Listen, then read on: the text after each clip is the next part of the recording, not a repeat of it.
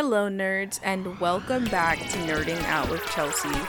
In today's episode, we will be talking about the video games I play the most, and I'll also mention wanting to build a PC and other fun gaming topics. So the first thing I want to do is remind everyone of the games that I did say I play the most or that I want to play, because I know not everyone may be listening on the same episode or everyone may not remember the same details. So the game that I do play primarily is Apex Legends. I play it on the PlayStation, and due to how busy I am, I don't really have much time to play any other games, as well as putting money towards other things, and video games isn't, the primary thing in my life, so it doesn't get a lot of money thrown its way. As for games I technically have Dead by Daylight on Steam, but the problem is when I try to play it on my laptop, right? My laptop, it was running smoothly, but the fan was going crazy. Actually, there was a little bit of lag, but the fan was going crazy, and I did not want to risk the lifespan of my laptop just trying to play Dead by Daylight.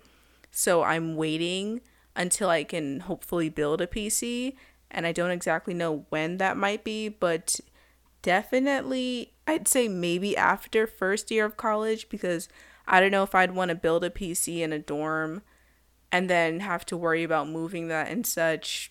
I'm not even sure yet, but yeah, Dead by Daylight is a game that I have. I enjoy watching gameplay of. I watch people stream Dead by Daylight. I watch Dead by Daylight videos. It's definitely a game where I enjoy consuming the media surrounding it. And honestly, the one thing I will say is we definitely need more asymmetrical horror games like Dead by Daylight. The whole asymmetrical concept is the one killer, four survivors thing. So where there's a not symmetrical or not the same amount of players going against one another.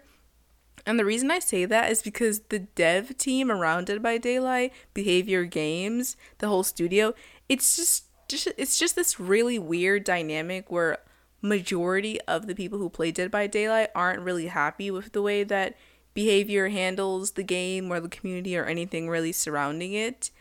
Some people guess that because they're not really threatened by other games like them, any other games that try to come out like Dead by Daylight are always missing some features or missing something about them that makes the game die, and thus it's of no competition to Dead by Daylight. I think of Last Night.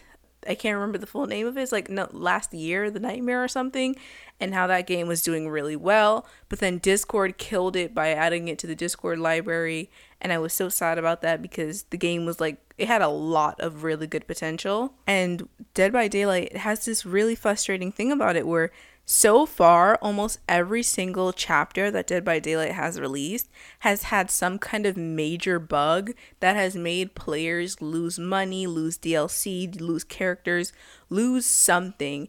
And honestly, if I were a Dead by Daylight, if I was actually able to play the game, I definitely, when I hear a new chapter is coming out, I would not play, the first week or two of it coming out, just so I can see all the things that happen, all the bugs and stuff, and then I'd log in after, just to be all right, hopefully I dodged the bug. They don't fix a lot of the bugs and features and broken stuff that the community constantly complains about, which I can understand to an extent, not wanting to listen to too many other people's opinions because you don't want to ruin whatever it is that you're working on.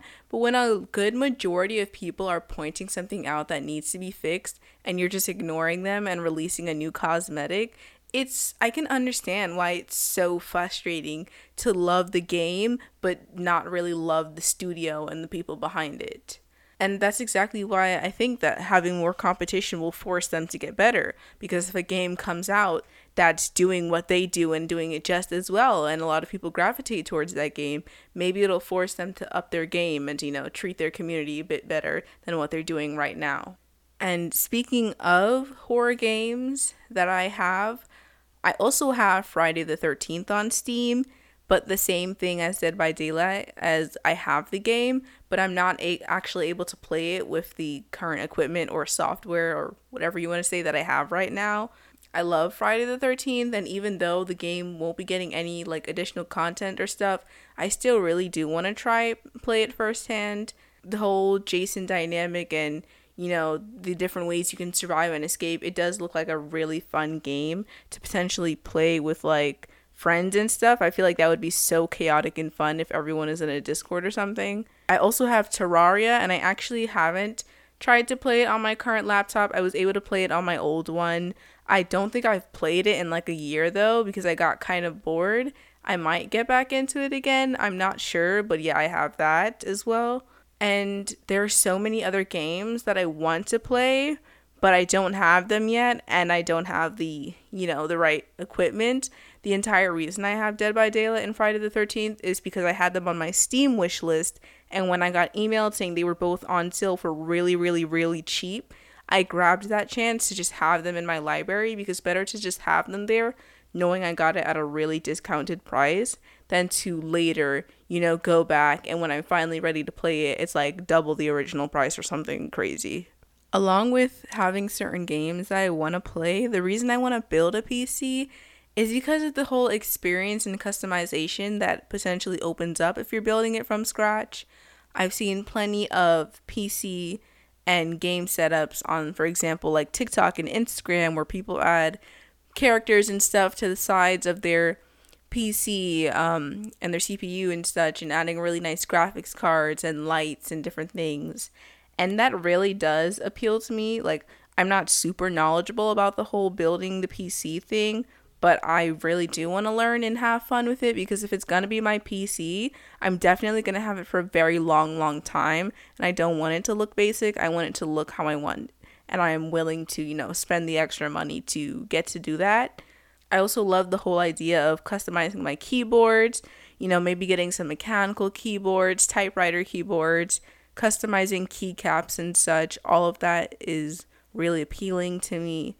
I guess also just having that experience of building a PC means instead of having to pay someone to fix mine, I can just swap out things and fix it myself. And that whole learning process has a lot of appeal to it. The same reason why people learn how to fix cars themselves, that's less money you have to spend having someone else fix it or having someone else make it, or whatever the case is. You have that experience and knowledge yourself, so you save a lot of money in the long run. As for other games that I want to play that I don't have as of yet, the first thing I think of is Far Cry 5. That's the version I originally wanted, but recently Far Cry 6 has come out, so I'd swap those now. Now I want Far Cry 6, and hopefully, when I do get to build my PC, there isn't now a Far Cry 7 or something, because then it'll just be the whole thing of, oh my god, I really wanted 6, but now 7's out, blah, blah, blah, blah. But I love Far Cry for the gameplay. It looks like a really fun game to play. I don't worry too much about story in open world games like that. I just want to really have fun and play around, and it seems like a really fun game to stream as well. I wanted Far Cry 5 originally because I saw these two YouTubers who I've been watching for a while play it, H2O Delirious and Cartoon. Still watch both of them, love them, but watching them play Far Cry just really made me want the game. I also really, really want the game Left 4 Dead 2. I'm noticing, I didn't even notice this beforehand, but a lot of these games are horror-themed games. But, I want Left 4 Dead 2 for the same reason of seeing people play it and thinking, oh, that would be really fun to play with others. Looks like a really fun game. I'm not too much a fan of wave by wave games, but Left 4 Dead 2 actually looks really fun. It also has a lot of potential with the whole modding aspect, and I mean, who doesn't love a game where you can get some really fun mods in it? How fun it looks. Also, one of the characters in it looks like Bill from Dead by Daylight, and Bill is my main on Dead by Daylight. When I did or do play it, I occasionally play it on mobile. It depends on how I feel. Moving on to the next one. White Noise 2, another horror one, and who doesn't want to play a game where you could potentially jump scare and hurt your friends and have really cool powers and just cause chaos and make them all, regret all their life decisions up until that point? Who doesn't want to play a game like that? That's exactly why I want to play White Noise too. First I get it, and then I convince my friends to get it, and then I make them suffer. That's, I guess, also part of the appeal for Friday the 13th. Just, make people cry, or scream, or be scared in some way, shape, or form. Moving on from the horror games, because, I didn't realize originally how many of them were horror games. Another game that I want, for similar reasons as Far Cry 5, but a little bit different, is Watch Dogs Legion. I originally wanted the Watch Dogs game before Legion, but Legion is now the more recent one and looks just as fun. The appeal for me is really the whole hacking dynamic. The way you can hack different things and people and cars and vehicles seems so fun to me. I also really love the concept of literally everyone in the game is a player. I would definitely have fun with that. I'd get the youngest person possible, the oldest person possible, just really random people and turn them into the person I'm playing with. Sounds so fun. I would also love to stream that game, or even just play it by myself is just as fun. Co-op as well? Please. Half of these games are co-op, I'm just now realizing. I guess companionship in playing a game is also part of the appeal for me. Although I do love solo games as well. I have what's it called? Why can I not? Oh, The Last of Us. I have The Last of Us Part 1 and 2, and I love that game as well. It's just really hard and scary, so that's why I haven't finished it. But I do like solo games as well. I also adore God of War. Finished the game. It's honestly it'll always be one of my favorites. I just really enjoyed playing that game. But yeah, a good portion of the games I do want to play are co-op, including the next one I actually now want to mention, which is GTA 5. I definitely want to get that game for so many reasons. The gameplay, it being so chaotic, co-op, playing on modded servers and such, playing with friends, even playing just by myself and having fun in the world. I've gotten to play GTA 5 on other people's consoles or PCs or whatever, and I had so much fun just playing that I absolutely know that I want the game. It's just a matter of, when, where, time, place. When I get the chance, though, I'm definitely going to have so much fun in that game. It's going to be so chaotic. And like I've mentioned with a lot of these games, really streamable. Now that I've kind of refreshed you all on the, where I am with video games and such, there are some other things I wanted to discuss about them. For one, the player bases or the devs or whatever. I do want to first start with campers. Campers are universal in a lot of games where you fight against other people and such. Honestly, I feel like for the most part, maybe this is only specifically in Dead by Daylight, camping is often something only mediocre players really do to beat people who are newer to the game or less experienced. It definitely sucks when you're the one being camped and your teammates don't know how to fight against that strategy. It's so frustrating because you could have been doing well the entire match, looping the killer, doing gens, just being an overall good teammate. And then they basically just sandbag, and it's a whole tunneling experience where they all die because one by one they don't know what they're doing. Usually in Dead by Daylight or in a couple other games, it's as simple as just not only one person one by one coming to save you. If multiple people come and they time it right, they can pretty easily get you out of that camping situation.